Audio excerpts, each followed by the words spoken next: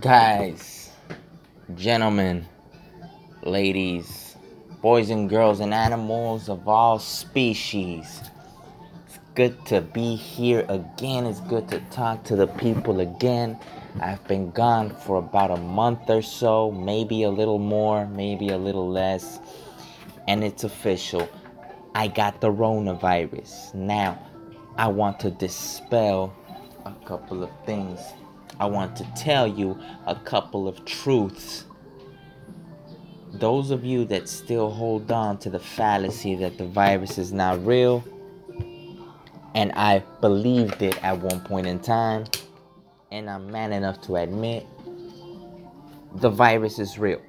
I got it, and I got it, I don't want to say really bad, because I never feared for my life, but it was definitely a different illness, a different sickness, a different timeline of recuperation. I got it sometime in October, like at the beginning of October. I was out for about a week and a half from work, and listen, I had fever for about 10 days. Normally when I get the flu or any other virus, usually I just take pills for a few days and gradually get better. Maybe by the second or third day, the fever is no longer as strong. This was different. It was the 5th, 6th, 7th, about the 8th day, I was still getting fever. If I wasn't taking pills and I was trying to recuperate on my own, drink fluids, take vitamins or whatever, it wasn't helping. The fever was coming back. The fatigue was incredible. I would struggle to get up. From the couch to the restroom, from the couch to the kitchen, in the living room to the kitchen. I would struggle mightily. I lost 15 pounds in a matter of about 6, 7, 8 days. And I really tried eating greasy food. By the time I realized I wasn't eating nearly the portions that I am accustomed to eating, I was ordering takeout. I was having my wife, luckily she got it only slightly. Her symptoms were very minimal. The smell was gone and the taste was gone, but other than that, she only got a little congestion. Her body was, ready to go. Luckily, she was able to care for me. Now, like I said, this is a different virus.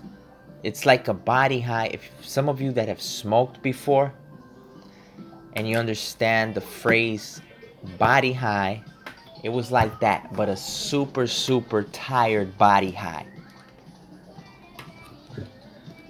Just not able to function either cognitively or physically nearly as well as I can function when I'm sick any other time.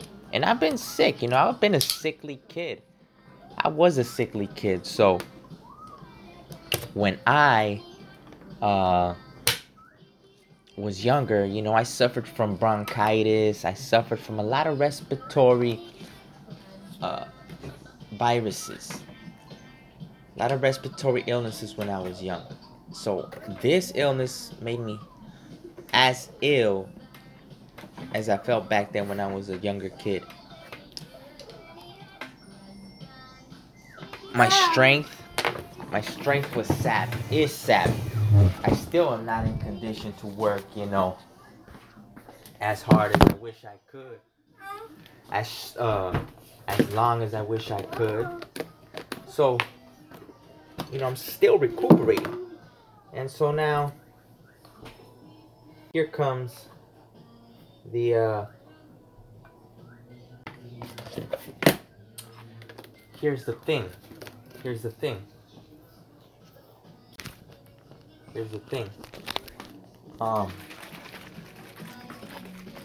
The virus is real, and I could see and understand how it is that some folks with other chronic illnesses can really succumb and fall precipitously because your body's just not functioning properly. Like I said, I'm a relatively healthy, strong, young guy. I mean, I'm 36. In 2021, that's considered relatively young. I don't drink soda. I limit my bread intake. I limit my grease intake. So, I work out. I do a lot of manual labor in my job. So, luckily, I was strong enough that even though I got it bad, I wasn't affected severely. And luckily I'm recuperating. But hey, when I went back to work the first week, I was dizzy like a mug. I was very dizzy. I could feel my cognitive processing was deteriorated severely as well. I couldn't function. I couldn't process thoughts. I couldn't process syntax. I couldn't process the strategizing and the tactics that I need for work as fast or as clearly as I normally would. Normally, I'm not a multitasker, but I can do 2 to 3 things at the same time. 1 physically, 2 or 3 mentally. And I was in no condition the first week and a half after, testing negative to do anything really. So I'm here to tell you the virus is real. I don't think it's as lethal. Well, obviously the numbers will tell you it's not as lethal as they try to make it out to be on the news, in the media, etc. But I will also tell you that the government has definitely made it worse. I mean, you can't even go to your normal doctor and have a normal checkup, get your normal shot. No. Like when you have a fever, you can't go to the doctor and go and get your proper medicine like when you usually get severely sick. So there's a systemic problem. There's a systemic issue at play here. Okay? Those of us, and I'm back at work, and I feel a little apprehensive about getting near anybody that sneezes or anybody that seems like they got some mucus going on in their nasal area.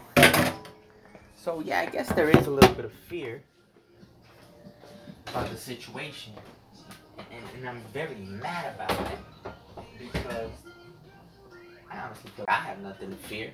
Like, thank God I'm healthy. Thank God I have a job where I actually have to use my hands and body other than my brain, because that kept me strong. Now, the wild thing about this illness is that you just don't know who it's going to hit hard. Now, let me tell you something. My sleeping habits aren't the best. Sometimes I have a lot of stress and pressure on me. I will have, numerous projects going on simultaneously at work while I have stuff to deal with at home, as y'all know. Got a kid on the spectrum. As you all know, I have a 3-year-old that's wild and energetic, and, I love him to death. And, I still got babysitting duties on top of me being part of management at work. But,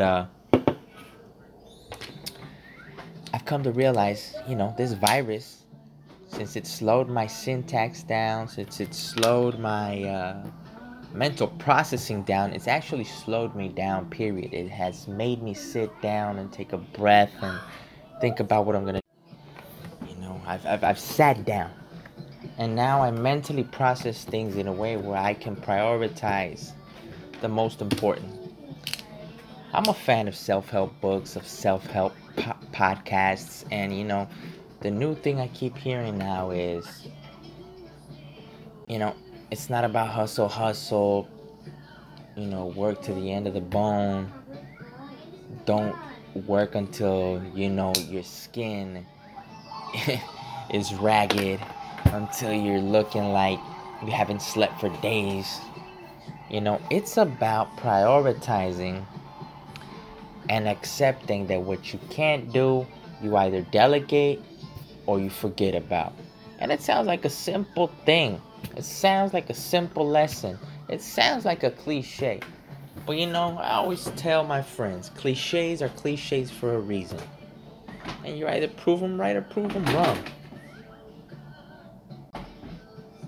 And that's all there is to it. So, guys, I hope you guys are doing well. It's still the Mexican Libertarian. I still am all about capitalism. I still am all about freedom. By the way, I've been reading Thomas Paine. I'm trying to get to the end of The Rights of Man. This guy is a fantastic writer. And, he just makes me understand that what we're going through now politically, financially, and governmentally, as far as governance goes, it's the same issues that they were going through back then.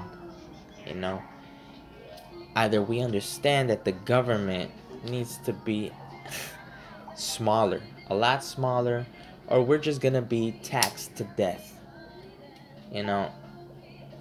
Unfortunately, most of us believe 90% of what's on the news. They already know how to psychologically, train us. They already know. And I'm speaking about the media. I'm speaking about those in power. I'm speaking about those that can pull the levers.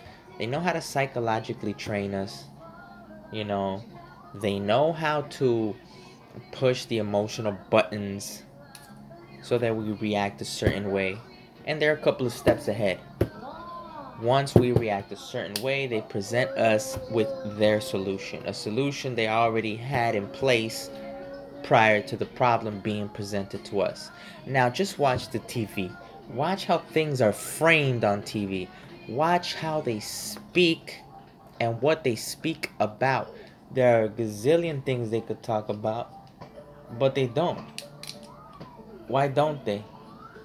Why don't they? There are a million things they could talk about that they don't. They always focus on the negative. They always focus on things that divide us. Whether it be race, whether it be tax brackets, whether it be the have-nots against, the guys that are a little slightly better off. It's not about the millionaires versus the common folk. It's about the gazillionaires, the ultra billionaires that you don't even see, that have their hands in government against the common folk. Okay? I'm happy for all the millionaires, for all the new millionaires. They made a way. They are inspiration for the rest of us. So I have nothing against millionaires, and nor do I have anything against billionaires that are all about providing jobs and keeping their hands out of government. If you're a billionaire and you keep your hands out of government, hey, all power to you. Excuse my son, he's playing in the background, and forgive me if my editing is not as good or as sharp or as clear as your other favorite podcasters, but I have a busy life, and really I just record and upload. So I hope you enjoy that. I hope you have a good day today, whether it be your morning, evening, or night. The Mexican Libertarian, signing off.